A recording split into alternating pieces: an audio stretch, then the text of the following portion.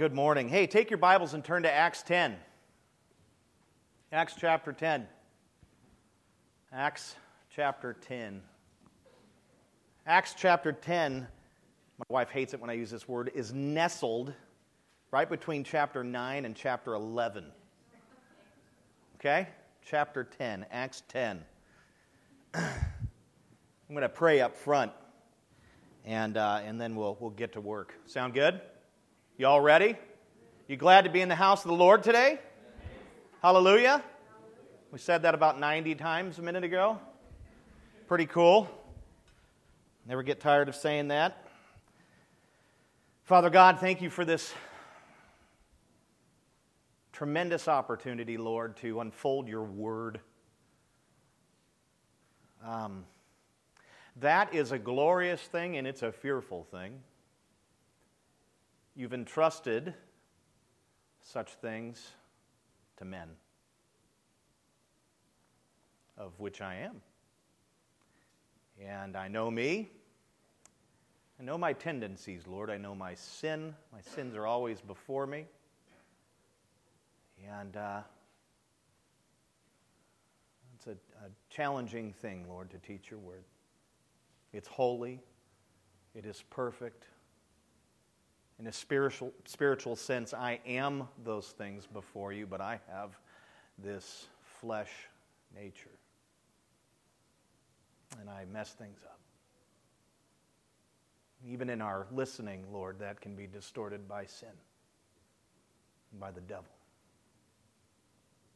And I believe that, Lord, you will prevail today, as you always do. Open our hearts and minds to your word, Lord. Guard my tongue, my lips. And we are going to look at one of the most amazing passages in all of Scripture. I'm going to begin to look at this phenomenal chapter, Lord. Teach us many things through it, Lord. May we become not mere hearers of the word, but doers. Have your way here today, Jesus. Teach us. We pray these things in the name of Jesus. Amen. All right. Last week we wrapped up chapter 9, obviously. How many of you were here during that time? Probably the majority of you. I know a handful of you guys missed. You got work, you got things going on. But we did wrap up chapter 9. It seems like we were in it for a while, but that might be because we took a long pause while we were in it to do other things.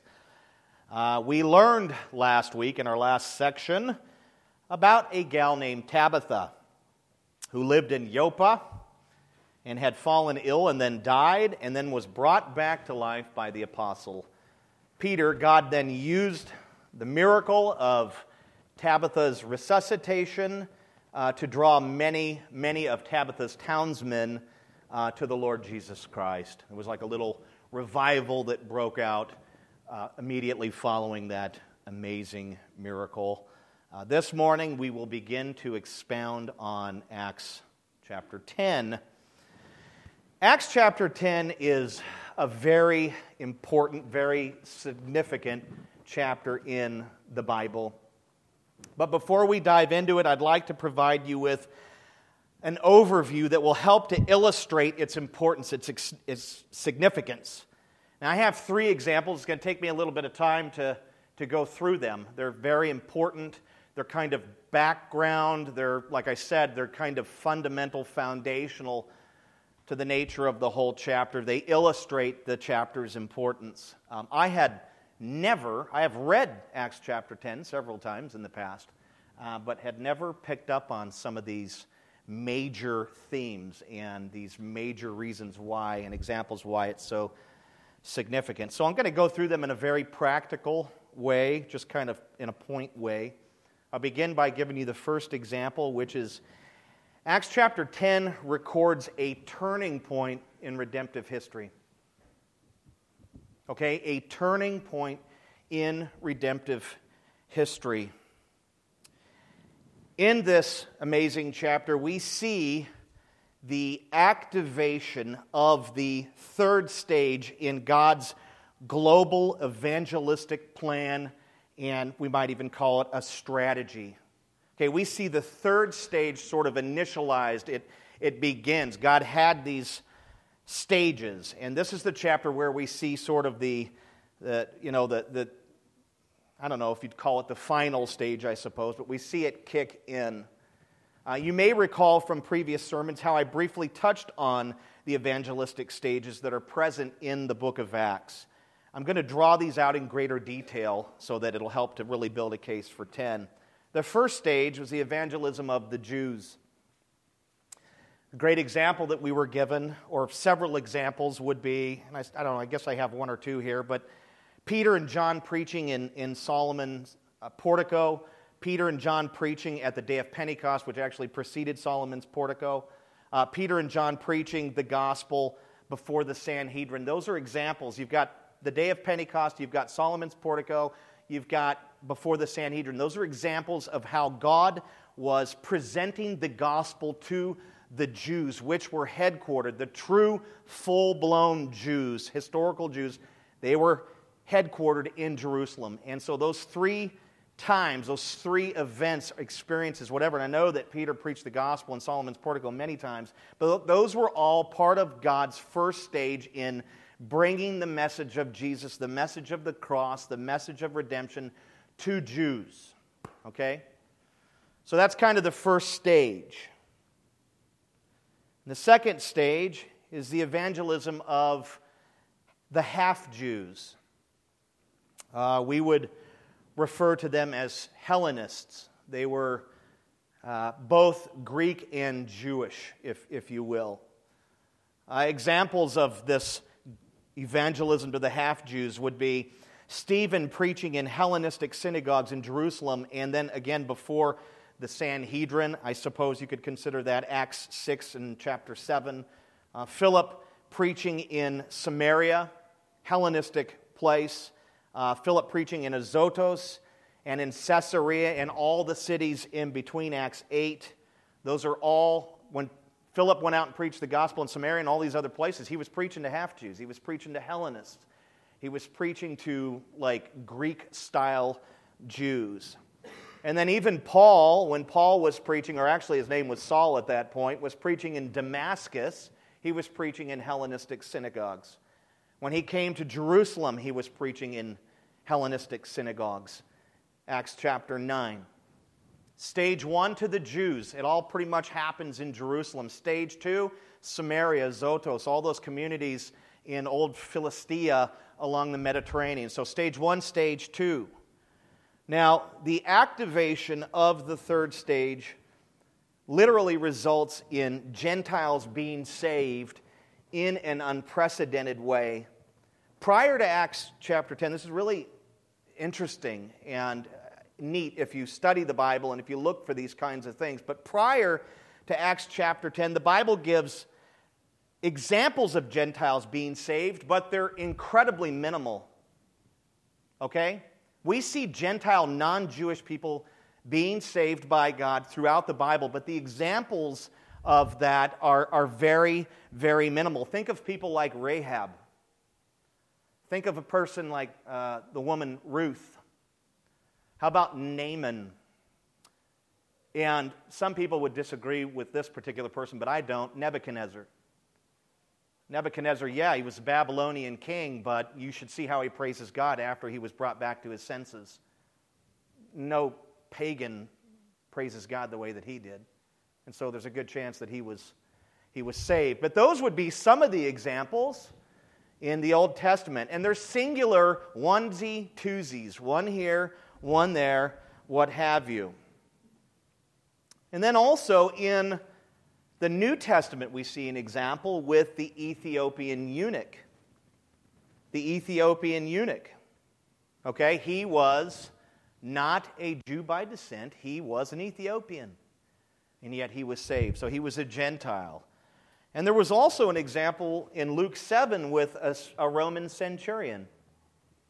Okay, my point is that prior to Acts 10, God saving Gentiles, there's minimal examples of that. It's like God's entire redemptive work and everything that He's done in His relationship and fellowship and interaction has been entirely with the Jews throughout all of the Old Testament. Doesn't mean He doesn't interact with Gentile kings and all of that, but it's been about the Jews. It's been about the redemption of the Jews.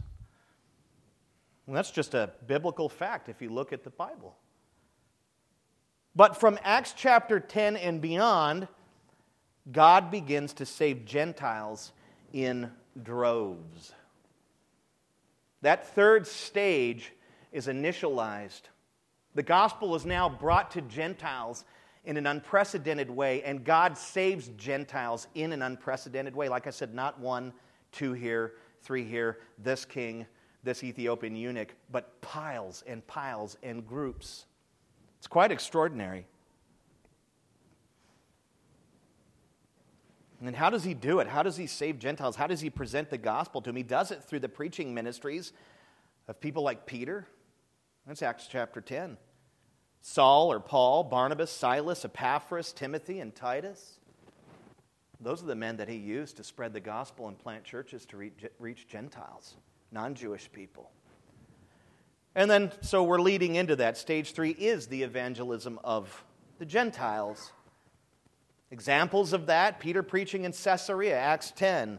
Saul and Barnabas preaching in Cyprus, Acts 13. Saul and Barnabas preaching in Antioch at Pisidios. Pisidios is how it's pronounced. It sounds weird, and I don't like to do it the other way. It's like Pisidia. It's like, that's not how it's pronounced. It's Pisidios. Pisidios. Acts 13, that's where that happens. Saul and Barnabas preaching in Iconium, Acts 14. Paul, Timothy, and Silas preaching in Philippi, Acts 16. Paul and Silas preaching in Thessalonica, Berea, and Athens, Acts 17. And on and on and on. Paul's missionary journeys. Think of those things. You know, when you read those books, the Pauline epistles, those letters, those churches were planted during Acts. I mean, in a way, when we see him going to Philippi and all, they were planting churches then. They were reaching Gentiles. Now, it's important for us to note that when God activated an evangelistic stage, he did not cancel out the previous stage or stages. In other words, God was evangelizing Jews, half-Jews, and Gentiles at the same time. Stages 2 and 3 basically represent a broadening of God's evangelistic plan rather than isolated periods where God targeted a single group.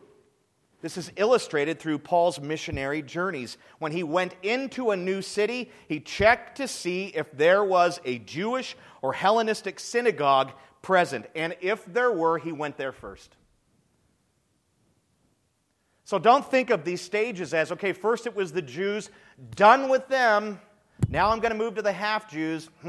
Done with them. Now we're on the Gentiles and still saving Gentiles today, right? No.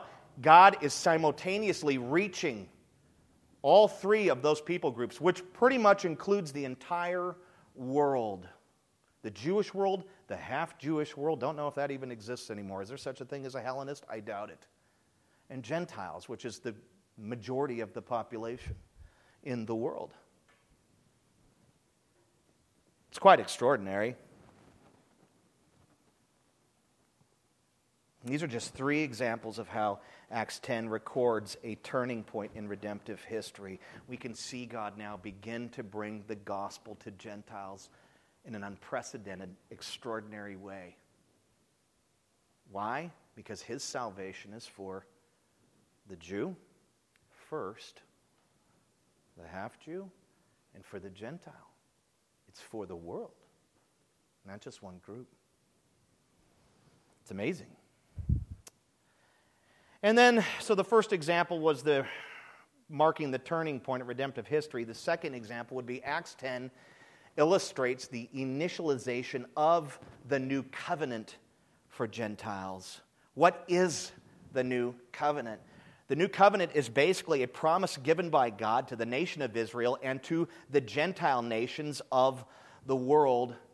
It includes things like the forgiveness of sin, relationship, fellowship with God, new hearts made of flesh that have God's law written upon them, everlasting life in the kingdom of God, God promising to be with these people. That's basically what the new covenant is.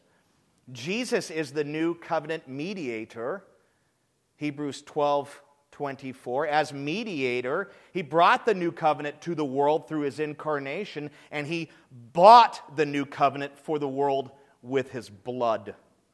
Now, the Jews, from a national perspective, have yet to receive the new covenant through repentance and faith in Jesus Christ. As a nation, they have not done that. Today, there are fewer than 15,000 Messianic Jews, Jews that believe in Jesus in Israel. But the Jewish population alone, not including any Arabs, is 6 million. Only 15,000 out of 6 million Jews believe in Jesus. It's quite obvious that they haven't repented and received the Savior and accepted the terms of the new covenant or what was bought for them. They have not done it yet. Now, according to the Scriptures, there seems to be a day in the future when the nation of Israel will yield to Christ and receive the new covenant. Now, for billions of Gentiles, and that really depends on your eschatology, I believe it's going to happen. I'm just not sure how it does or what the timeline is. But God is going to do something for the nation of Israel. There's no doubt about it, I believe. Now, for billions of Gentiles, however, throughout the world, the new covenant has become a reality and present-day promise rather than a future one. All who are in Christ, every Christian, every member of Christ's church is a receiver and member of the new covenant and all of its blessings.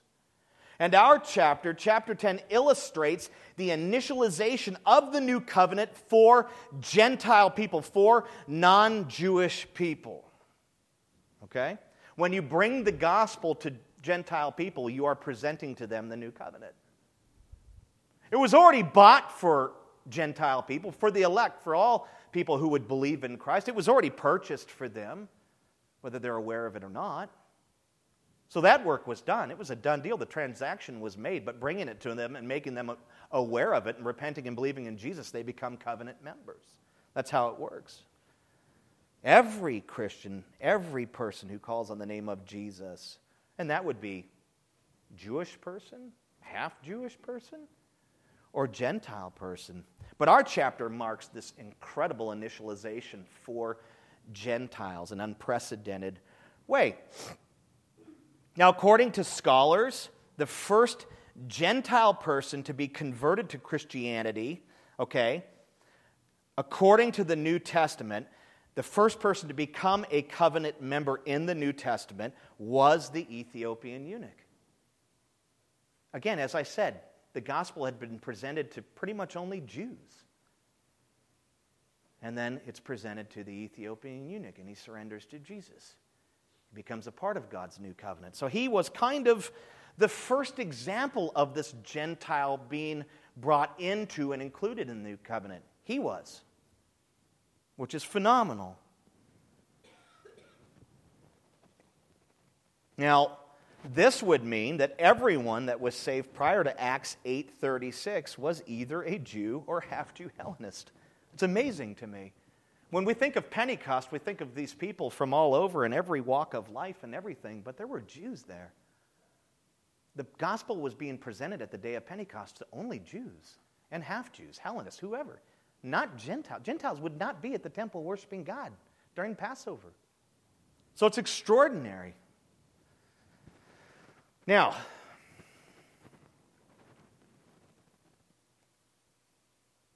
thousands, now keep in mind this, there were thousands and thousands of people converted through the preaching and miracles of Peter, John, Stephen, and Philip, as well as through the scattered believers who gossiped the gospel, maybe even through Saul's preaching in Damascus and Jerusalem. But before the Ethiopian eunuch, they were all Jewish. Isn't that extraordinary? You see how significant chapter 10 is? I make a silly joke about it, but God is about to go covenant wild on the pork-eating population. He's about to save non-Jewish yahoos like you and me. He is now, in chapter 10, shifting the message, the good news of the gospel to the rest of the world. That's extraordinary. Doesn't that make chapter 10 extremely significant? This is where it didn't happen in the Gospels. Huh? It's Jesus. What are you talking? No. It's happening now, here. Pretty amazing. Example 3, why 10 is significant, important. It shows how God began to apply the Abrahamic promise to all the nations of the world. In Genesis 22:17-18, God promised to bless the world through the descendants of Abraham because Abraham did what? Believed and obeyed God. When God said, I'm promising to bless, who was he referring to as far as the blessing? Who would the blessing come through? His descendants. Who is he speaking of? He's speaking of the Messiah, Jesus Christ. He's speaking of the church.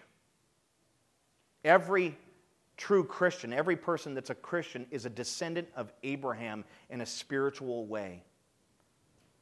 Jesus, the Messiah, came through his lineage. And God said to Abraham that I'm going to bless the world through your lineage. I'm going to bring worldwide blessings through people of your lineage, primarily through Jesus Christ. Through what? The gospel. His life, his death, his resurrection. And then I'm going to bring that blessing to the world through the church, which carries the good news, carries the message of the gospel.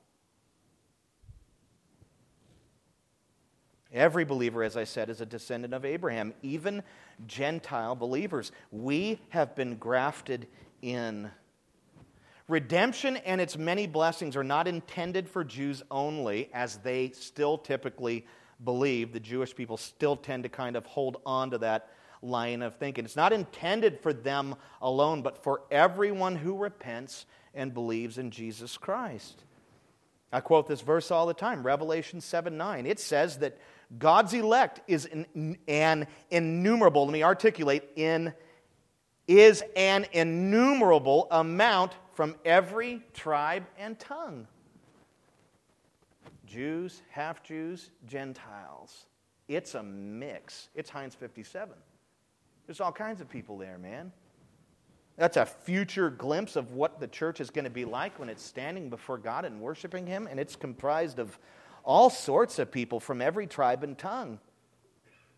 In Acts 10, we will see for the first time the gospel proclaimed to and received by large numbers of Gentiles. And that shows how God began to apply the Abrahamic promise to all the nations of the world. Why? Because the church, how does He do it? The church brings the gospel to the rest of the world, and the gospel is the greatest blessing the world has ever seen. It's the greatest blessing, greatest treasure in the universe.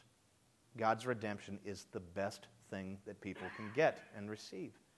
And so the church brings the gospel out, and that blesses all the nations of the world. Wherever the church goes and proclaims the gospel, blessing comes with it, because God is saving people. It's amazing. It's amazing. Now, this is not to say that God has never before, prior to what we're seeing in 10, blessed Gentile nations. He has. Think of Egypt. Oh, they were hardcore pagans, crazy, whatever. Oh, yeah. Think back during the time of Joseph when he came, and because of the fact that he could interpret dreams, the nation and country of Egypt was preserved, was it not? Did God not bless the Egyptians? Of course He did. He was blessing them before Joseph ever showed up. They were worshiping all the stupid sticks and things they made, but God was blessing them. The fact that they were breathing was a blessing, that they had provision, that they had to think of Babylon. Well, that's Nebuchadnezzar, and it was a pagan thing. God wasn't blessing them. What are you talking about? Then why did God get upset with Nebuchadnezzar when Nebuchadnezzar tried to take the glory for the kingdom that was before him? That was God's kingdom, not Nebuchadnezzar's kingdom. He punished him for that. He disciplined him. Why? Because he was blessing that nation. He used that nation strategically to discipline his people, to sack Jerusalem and to take his people out of there for 70 years. God blessed Babylon. He did. Oh, no, he only blesses those who obey and those who do. Does he not cause the rain to fall on the blessed, on the holy, and on the wicked? It falls on both. How about Assyria? What happened in Assyria? Nineveh. Could have just let them get annihilated. And he sent a very rebellious guy who liked to spend time in the belly of fishes. Weird guy. You know? And he sent him to do what? What are you doing? Do you understand that the most holy, high God is going to annihilate you if you don't turn from these pagan ways? We're so bad. We're so sorry.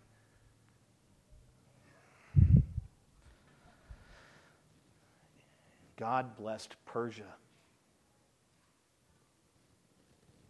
Many nations today enjoy the blessings of God and don't even realize it. Every nation does. God isn't only the God of those nations that yield to him, and there isn't one that does. And don't you think for a minute that this country does. This country hates him. Oh, there's a remnant of people here that love Jesus. But for the most part, this country is antagonistic and hates and despises God. Oh, not America. It's a Christian nation. You are a fool if you believe that. This country despises him just like China and every other country. But he still blesses it, doesn't he? Wow. What a merciful God we have. God gives rain and sunlight and crops and animals for food and so on. All the nations are blessed by God, whether they recognize it or not. But God's new covenant blessings are far beyond his universal or providential blessings. Way beyond. Whole different level here, folks. His universal or providential blessings do not include things like eternal life, citizenship in his kingdom, the indwelling presence of the Holy Spirit, unspeakable, unshakable joy, that great peace that transcends all understanding, and fellowship with God and with his people. Only his new covenant blessings include those things. And God promised Abraham that through his descendants, Jesus and the church, he would dispense his new covenant blessings to people from every nation. And chapter 10 marks the beginning of the distribution of God's new covenant blessings to the nations. Wow. Why is that?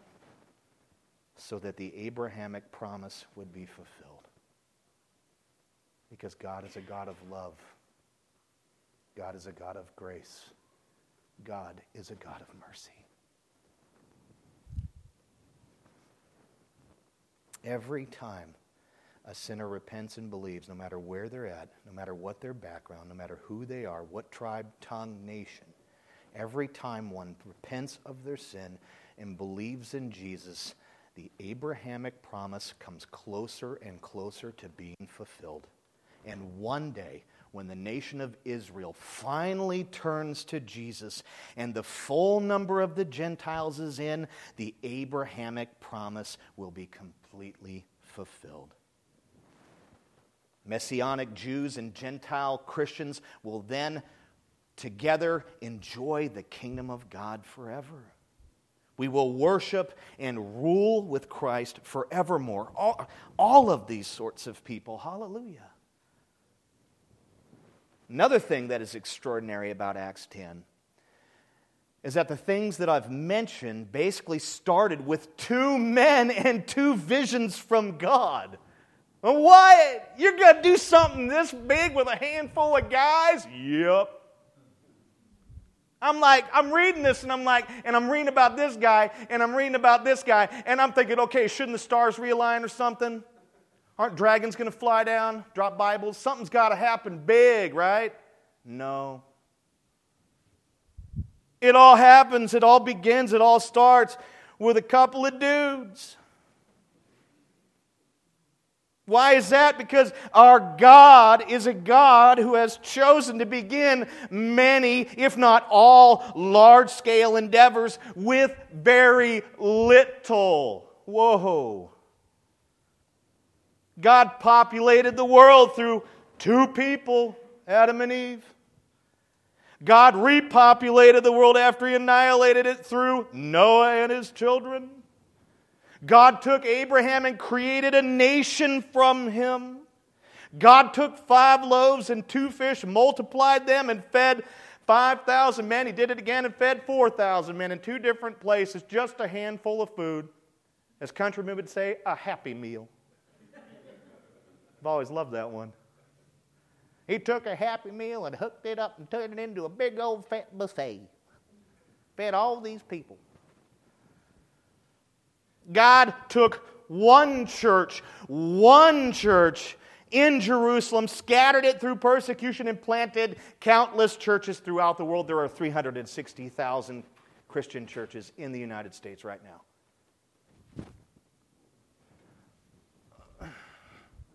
Somebody got a calculator? One church, Jerusalem, Saul comes, persecutes it. Acts chapter 10, Gentiles.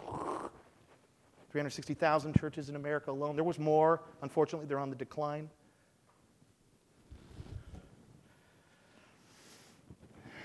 God sent one Savior and 12 disciples. And there are 2 billion disciples worldwide.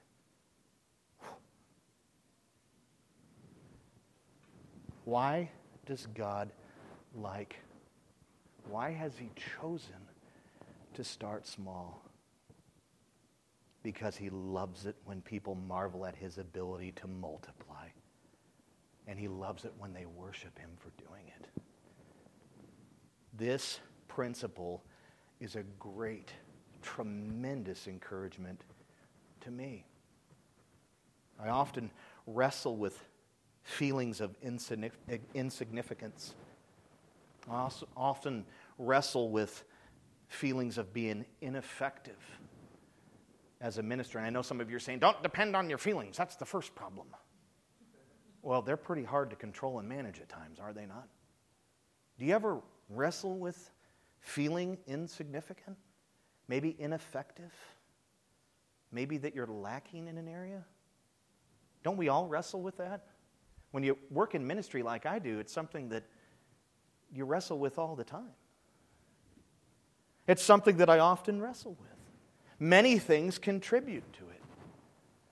But one thing that I've learned in my own life is that God has consistently grown the smaller things into larger things.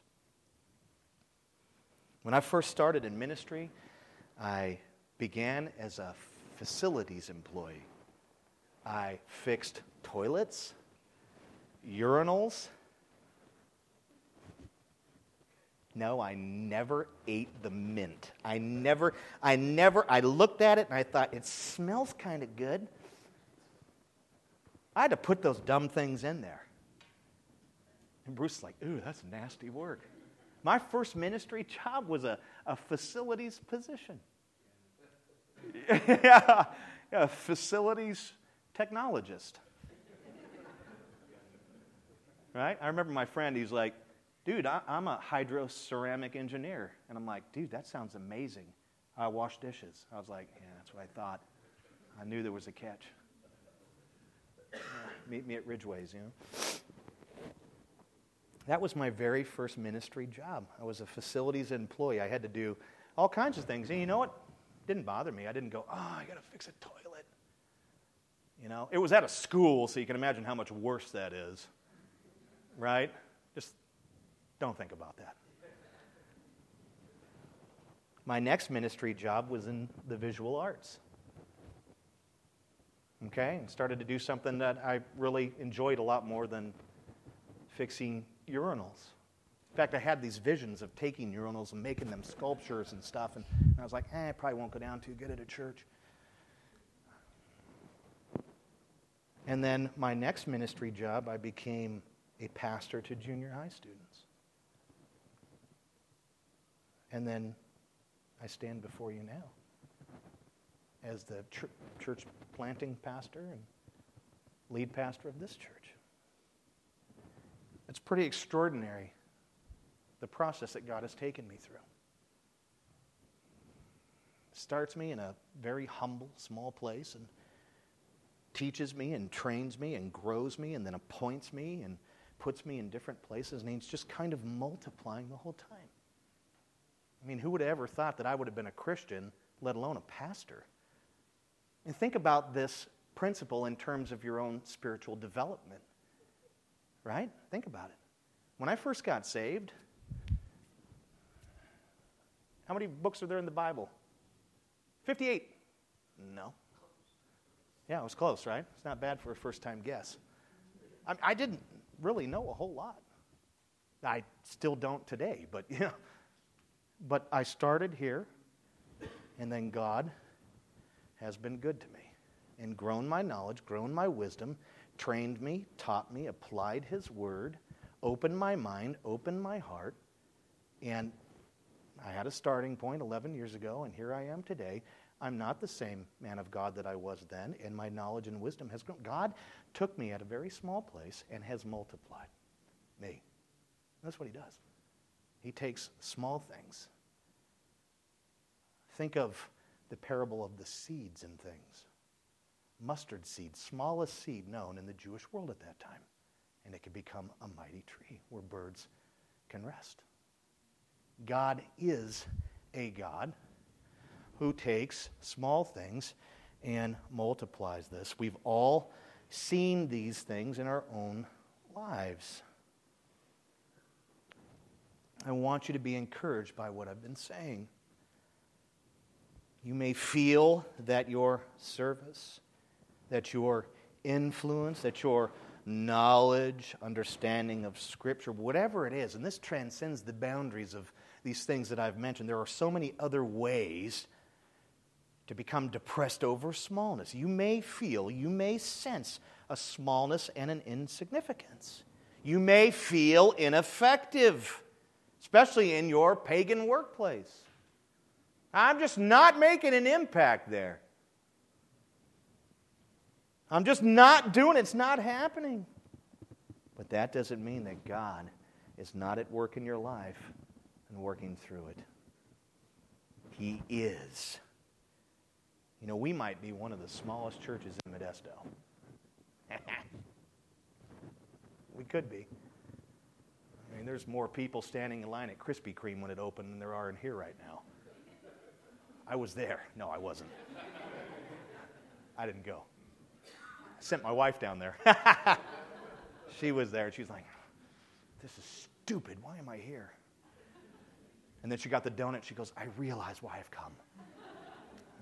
And now they're gone. We may be one of the smallest churches in Modesto. I don't know. But I believe that God is here. I believe that God is working. I believe that God is preparing us for greater things in this community. I do. I believe it. I believe it. We've only just begun. And if we have faith the size of a mustard seed, mountains can be moved. We need to rejoice in who we are in Christ as individuals and as a church. He has us right where He wants us. And He is leading us. He is the good shepherd. And He is the great God that multiplies. Now, so far we've made a case for why Acts 10 is such an important chapter in the Bible. We've now set the stage for our exposition of it. I'd like to spend the rest of our time working through the very first verse. Tried to get beyond that. Didn't happen. I'm going to read it aloud and then break it down. And it's quite extraordinary. 10:1. I will be reading from the glorious ESV. I love you. Some of you will not be reading from this glorious translation. At Caesarea, there was a man named Cornelius, a centurion of what was known as the Italian cohort. And I'm going to go through to 2, my bad. Because that would make no sense to stop there. He was, I don't even know why I did that. I'm going to stop at 1. No, I'm not. I'm going to go to 2. Watch. I'm going to go to 3 now. I only wrote for 1 and 2. So, all right, so 2, describing Cornelius. He says, he was a devout man who feared God with all his household. I didn't notice, hold was on the end there. With all his household. And it says, he gave alms generously to the people and prayed continually to God. Okay? 1 and 2, you got it? You there? All right. Now, the first thing that Luke does in verses 1 and 2 is he introduces us to one of the key characters, one of these people, one of the key characters of chapter 10. His name is what? How often do you say that name? Have you ever met anyone named that? You've met a Cornelius? Seriously? Huh? He was on Soul Train? Probably, I don't think it's the same guy. I don't even know what Soul Train is. I don't know what that means. Moonwalked. It says Annie moonwalked. I've never heard that name. I've never heard of anyone named that. I've never met anyone with that name. That's an interesting name to me. Interesting name. Cornelius. We're introduced to Cornelius, and then Luke lists 6 key things about him. Right there in the text. Right there in 1 and 2. Actually, probably more. No, it's 1 and 2. It's not just 1. It's not just 2. It's both. He lists key things. 6 of them. Now let's dissect, look, identify, whatever. Let's nail them all down, all right? The first thing that we see in the text right there is that Cornelius was from Caesarea. Caesarea. Caesarea is a port city located about 55 miles, I love the precision, 55 miles northwest of Jerusalem. Okay, it's on the Mediterranean. It's just south of Mount Carmel. Very popular, well-known mountain in the Old Testament. So it's up on the Mediterranean, 55 miles, kind of, northwest. Did I say northwest? Yeah, northwest. That's where it's at. You can envision it in your mind's eye. Now, Caesarea was built by Herod the Great in 25 BC, and he built it as a tribute to Caesar Augustus. That's why it's called Caesarea. Caesarea. It was built, it's a tribute city. It was built for the magnificence and glory of Caesar Augustus. Okay, he was the reigning Caesar during that time. Pretty amazing that Herod the Great would actually build a city as a tribute to this guy. Not just a statue, not a little plaque at the end of McHenry, George Lucas action. A city for him. Wow, that's some serious political smooching, right? Huh? Why else did he do it? I really like him. No, you don't. You're doing it to get some political favor. And so he built this magnificent city for him. It's pretty awesome. Wasn't like Rome or anything like that, but it was still a pretty cool place. It was dedicated to the Caesar. Today, it's part of the Israeli territory and has a population of about 4,500 people. So it's still there. It's still there, and people live there. Almost 5,000 people. So it's not a metropolis. It's not, a big, massive, insane, metropolitan-style city. It's a smaller place, but it's still pretty cool, or at least it was back in this day. Now, Caesarea was where Philip, the deacon, remember him? Studied him earlier. That's the city that he settled in after he preached the gospel in all of the towns below Caesarea, all the way down to Azotus. Okay, so this is the place where Philip went at the end of his kind of evangelistic tour and planted himself and raised a family and probably planted a church or was involved in something there. This is where he settled. In fact, he may have even been living in Caesarea at the same time that Cornelius lived there. I have no doubt. Did they know each other? I don't know. Maybe, maybe not.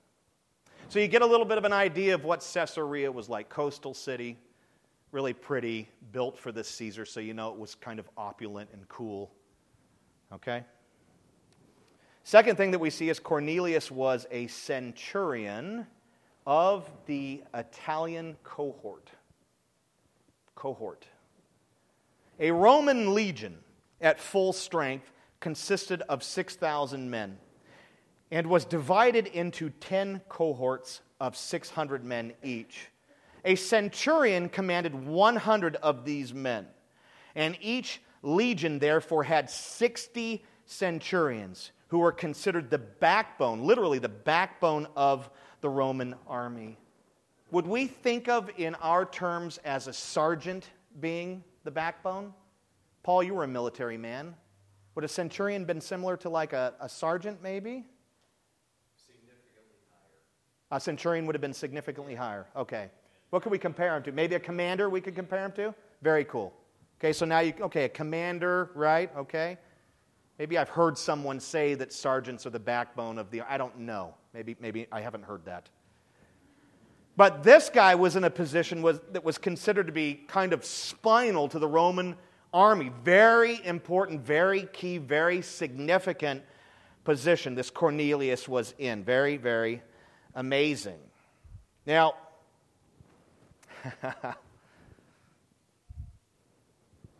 the Roman historian Polybius describes centurions as soldiers who stand their ground and keep their post even to the point of death, rather than being like daredevils who initiate attacks in open battle. Okay, so centurions weren't like Rambo. Okay? You know, you watch the movies and you see this guy and he goes in and annihilates a town. These daredevil soldiers. You know, the guys that went in and got Bin Laden. You know, those are daredevils, man. Delta Force or SEALs, whatever they are. The centurions were not like those guys. They were like a pillar. They would stand their ground no matter what and not move, no matter what flood of enemy was coming their way. They would die in that position at that place. It's pretty amazing. These guys were kind of stoic and solid and like a rock, and they just stood and held the line. Pretty amazing. Like the other centurions in the New Testament, because there is an example or two of them, Cornelius had reached his rank by proving to be strong, proving to be responsible, and a reliable man. Okay, you had to earn your way into the position of centurion. You had to prove yourself, all right? You didn't just get hired for that job or just move into it frivolously. You had to prove yourself. You had to be unique. You had to be special. You were not like the common soldier. You were an exemplary soldier. What are we doing here? We're building the character of Cornelius. Are you following me here? This guy was a stud. Okay? Just put it in American dumb terms. This guy was a stud. He was. Now, notice how the text says that Cornelius was of the Italian cohort. The Italian cohort. Doesn't give a generalized centurion kind of thing here. He says that he's from a particular group, a particular cohort. This makes him special. The Italian cohort was based in Caesarea and had been appointed to protect the city, as well as the Roman procurator. Did I say that right? I hate that word. Procurator, who resided there. Okay? The city, this particular city, again, was a special city because it had a Roman procurator there. And it was a city that was devoted to Caesar Augustus. It was a special city. It had been named after Roman Caesar. To be chosen to serve there was a tremendous honor and privilege. This was the kind of assignment that enlisted men wanted. Some scholars even suggest that Cornelius may have served as the bodyguard for the procurator. Okay, so only the Italian cohort was assigned to Caesarea. That was the group that guarded that city and their leader. And this particular man, Cornelius, was a part of that group. This was the elite. This was the Delta Force. This was the Navy SEAL group of the Roman army here that was chosen to protect this particular place and this particular leader. And our man here, Cornelius, was a part of it. That's extraordinary.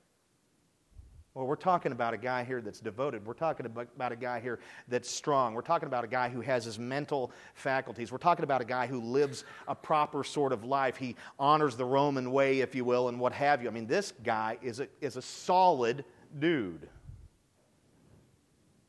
Pretty amazing. Third thing, Cornelius, now this is where it gets crazy. He was devout and feared God. Huh? Devout means that Cornelius, it means several things, but one thing that it means is that Cornelius was an uncircumcised Gentile convert to the Jewish faith. This is absolutely extraordinary here. Primarily because of this, when Italians were carried into provinces to live in warfare, they ran to and fro like hungry wolves to get some prey. Out of the entire Roman army, the Italian cohort, that group, anywhere where there were Italians, they were brutal and they were savage. Calvin said they had about as much religion as beasts. Okay? That's the Italian angle. And this guy was Italian, part of the Italian cohort, and yet he what? Feared God. He was devout. Extraordinary. He wasn't like this ravenous wolf, this beast like the other men probably in his company. Pretty extraordinary. He was devout and he feared God. Let me break down devout a little bit more. Devout means that Cornelius was devoted to God, to God's Word, and to God's people. What a difficult and awkward position to be in as a Roman centurion. Right? I mean, think about that for a moment. How can this guy be a centurion with the Navy SEALs and be a Jew in his heart and mind? Be devout and fear God. How awkward. What a position to be in. Why? Because these are the guys that smashed the Jews and held them in bondage. You know, Rome was the governing, officiating, nation, country, empire over the Jewish world. And the Jews hated the Romans as much as they hated tax collectors, if not more. They despised them. And here's a man who is every bit Roman, and a soldier even, and then he's also devout and loves God.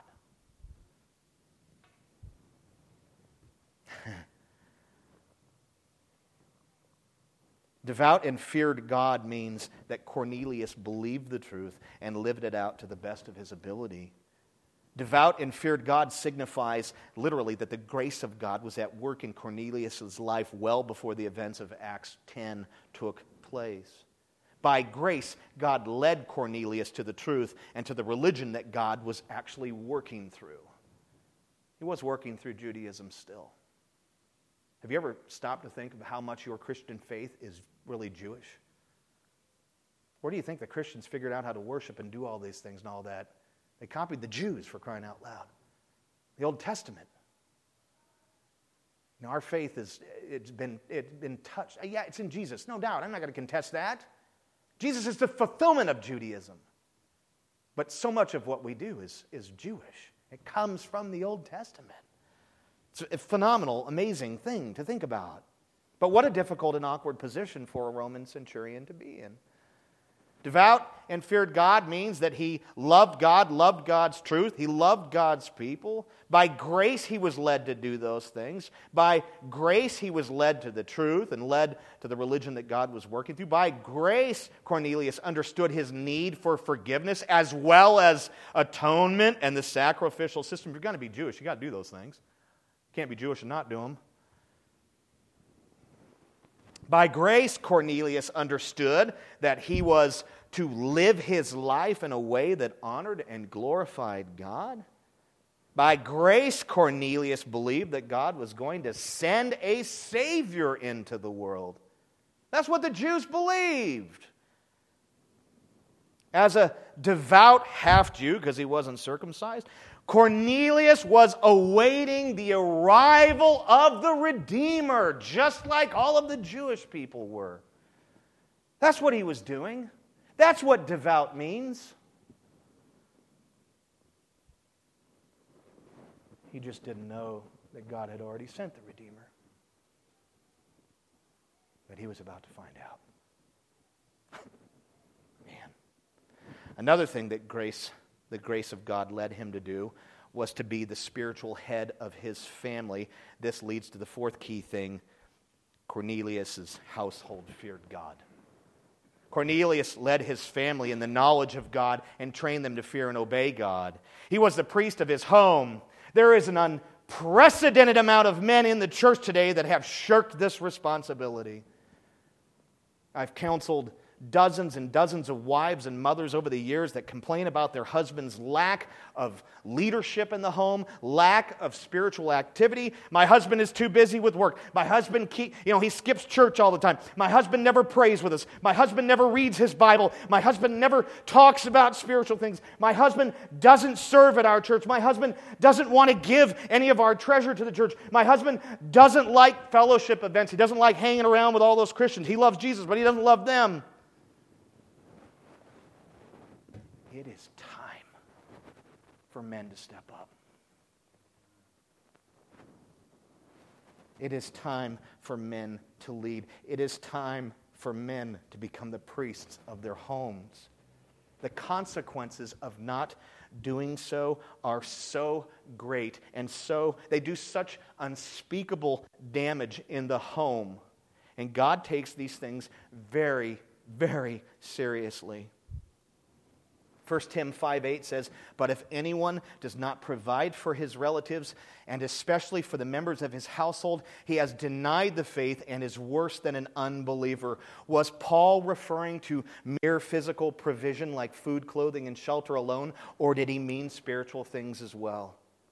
Well, the end of chapter 4 shows us that Paul included spiritual things. He told Timothy to keep, right at the end in the context, to keep close watch over his life and teaching. What does that mean? Dads are to provide spiritual guidance for their wives, for their households, for their families, for their children. They are to train their kids to live lives that are honoring and pleasing and glorifying to God. If dads do not provide this instruction, they have what? Denied the faith and are worse than an unbeliever, because they're not providing what their family needs the most.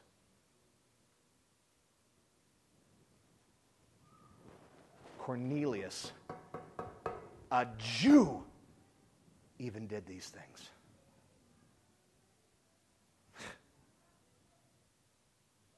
I don't know what goes through the minds of Christian men in their households if they think they can just skate through life and never assume the role of priest and never assume the responsibilities and love their families with Jesus and love their families with the gospel. They think that they can just get through and that they're going to be welcomed with open arms into heaven. I know it's not about works. I know it. We are saved by grace through faith. But grace produces faith, and faith produces spiritual heads of their homes. Dang it. I'm sick of men. Sick of them. Tired of it. We need to step up. And maybe you're not married yet and you don't have a household, but you're working on that, and that's going to happen in the future. Hear my words. Don't you shirk that responsibility. Don't do it. Even as a single, this is truth for you.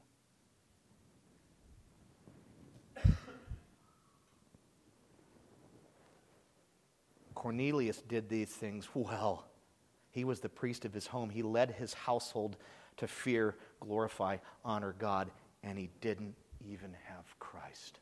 He didn't even have the presence and power of the Holy Spirit. his household feared God, does yours.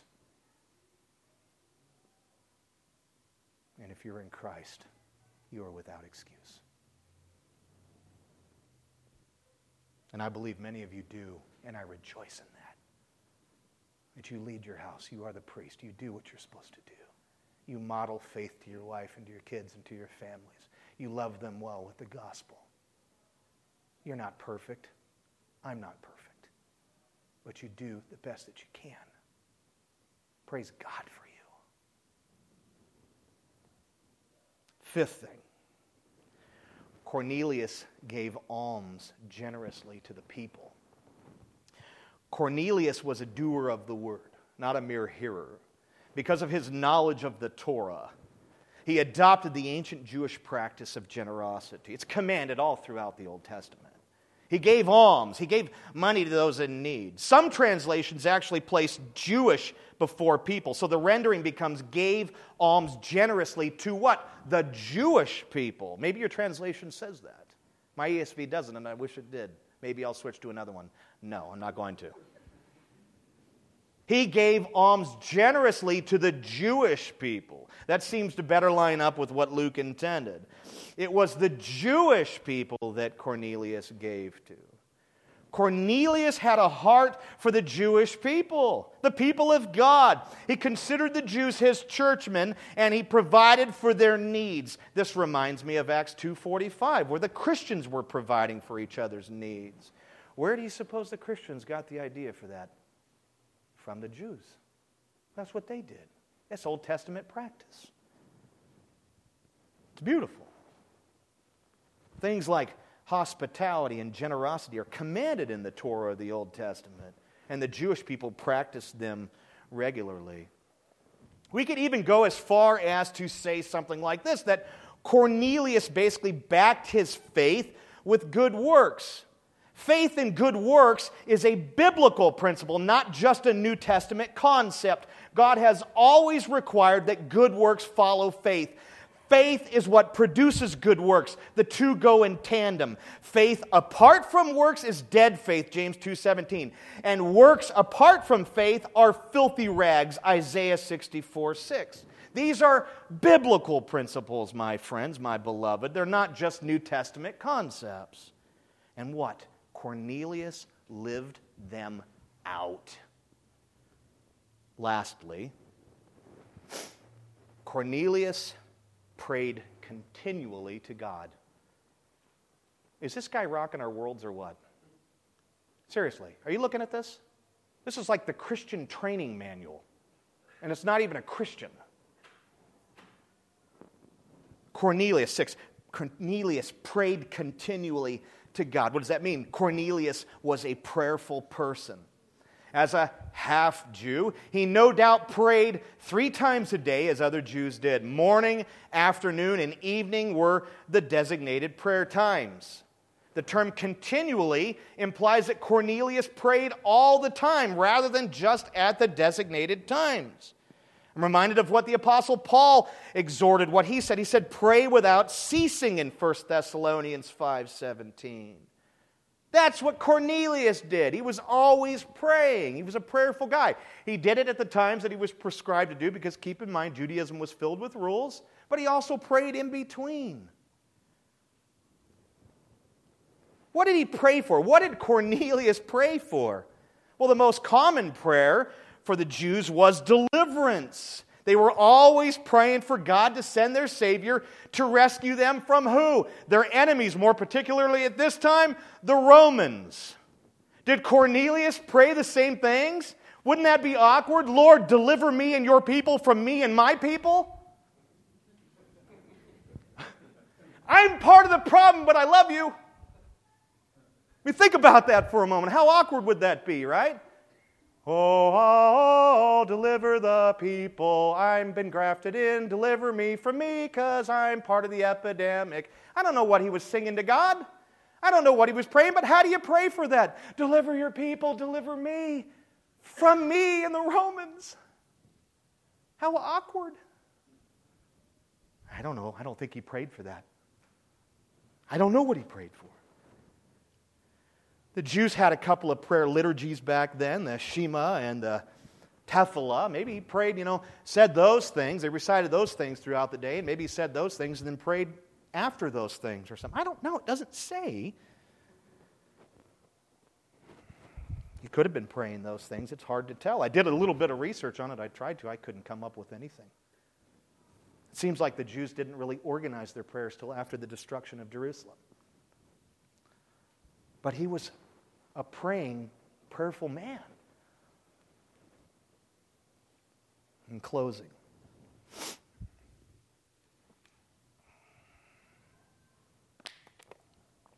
these are berries, just so you know. They're not junior mints or something else. And they're not helping. I was wanting flavor and I got nothing.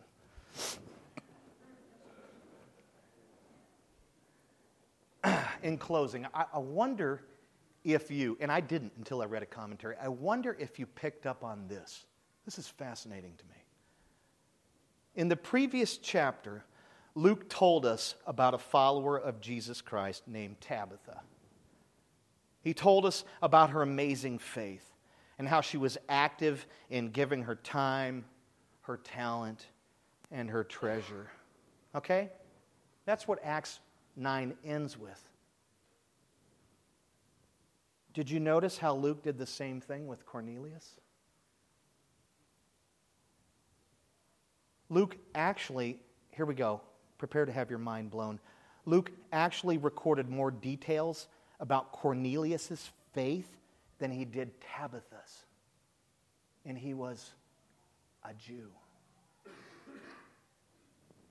He wasn't a Christian. Now that is extremely interesting to me. Why would Luke give us two very similar examples through two very different people, through two very different, not very different, but uniquely different religions? Why would he give us these two examples from one religion and another, two people, separate people, back to back? You see how they're threaded together there? Keep in mind, too, that when these scriptures were written, they weren't written in chapter form. It was one flowing narrative. We divided them in chapters centuries ago. So this is like the narrative and the story is just kind of continuing. Now I'm talking about Tabitha, now I'm talking about Cornelius, parallels. This is very interesting to me. And I think this is Luke's point. Bigger than that, this is God's point. This is what God wants to convey, communicate, apply. Our faith is to be like Tabitha's faith. Isn't that what rang true last week to some degree? We listened to that message. We saw this beautiful woman of God. And we were all compelled to serve Jesus as she did. Our faith is to be like Tabitha's faith. It is what? To be accompanied by godly behavior and good works. Tabitha loved God and others and gave generously to those in need. She made an impact on her community for the gospel of Jesus Christ. Hallelujah. Amen. Yes. In the power of the Holy Spirit, let's do as she did. But our faith is to be like Cornelius' faith. It is to be accompanied by godly behavior and good works. Cornelius was devout, God-fearing, the priest of his home, generous, and a man of prayer. Cornelius was godlier and more generous than most Christians are today, and he didn't even have Jesus. Did you hear me? I hope that jacks you up, because it jacked me up when I read it. I'm gonna get on the ledge here because you might throw me off of it. Cornelius lived his life in a more gospel-centered way than Christians do today, and he didn't have the gospel. Whoa.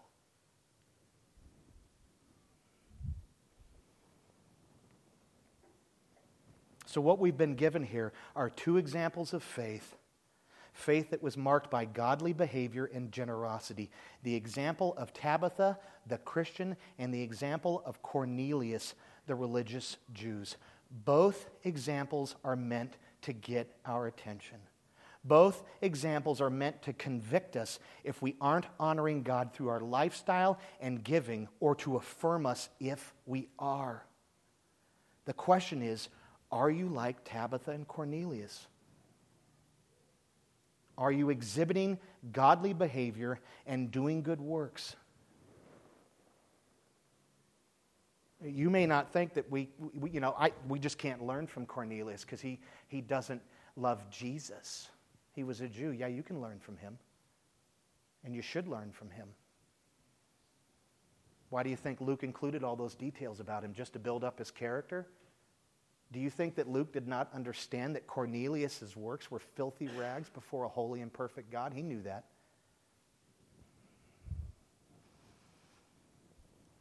Another thing,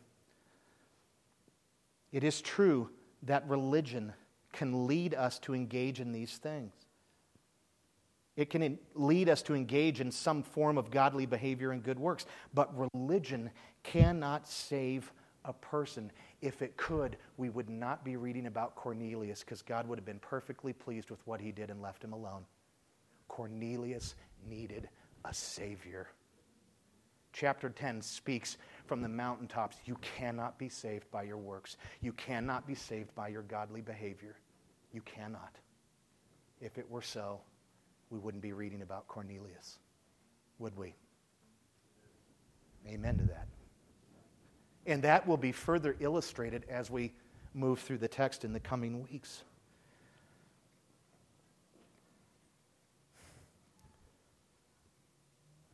He needed a Savior. He needed Jesus. And Tabitha, on the other hand, had Jesus. And her godly behavior and good works were inspired, propelled, fueled, motivated by her knowledge of what Jesus Christ had done for her by the gospel.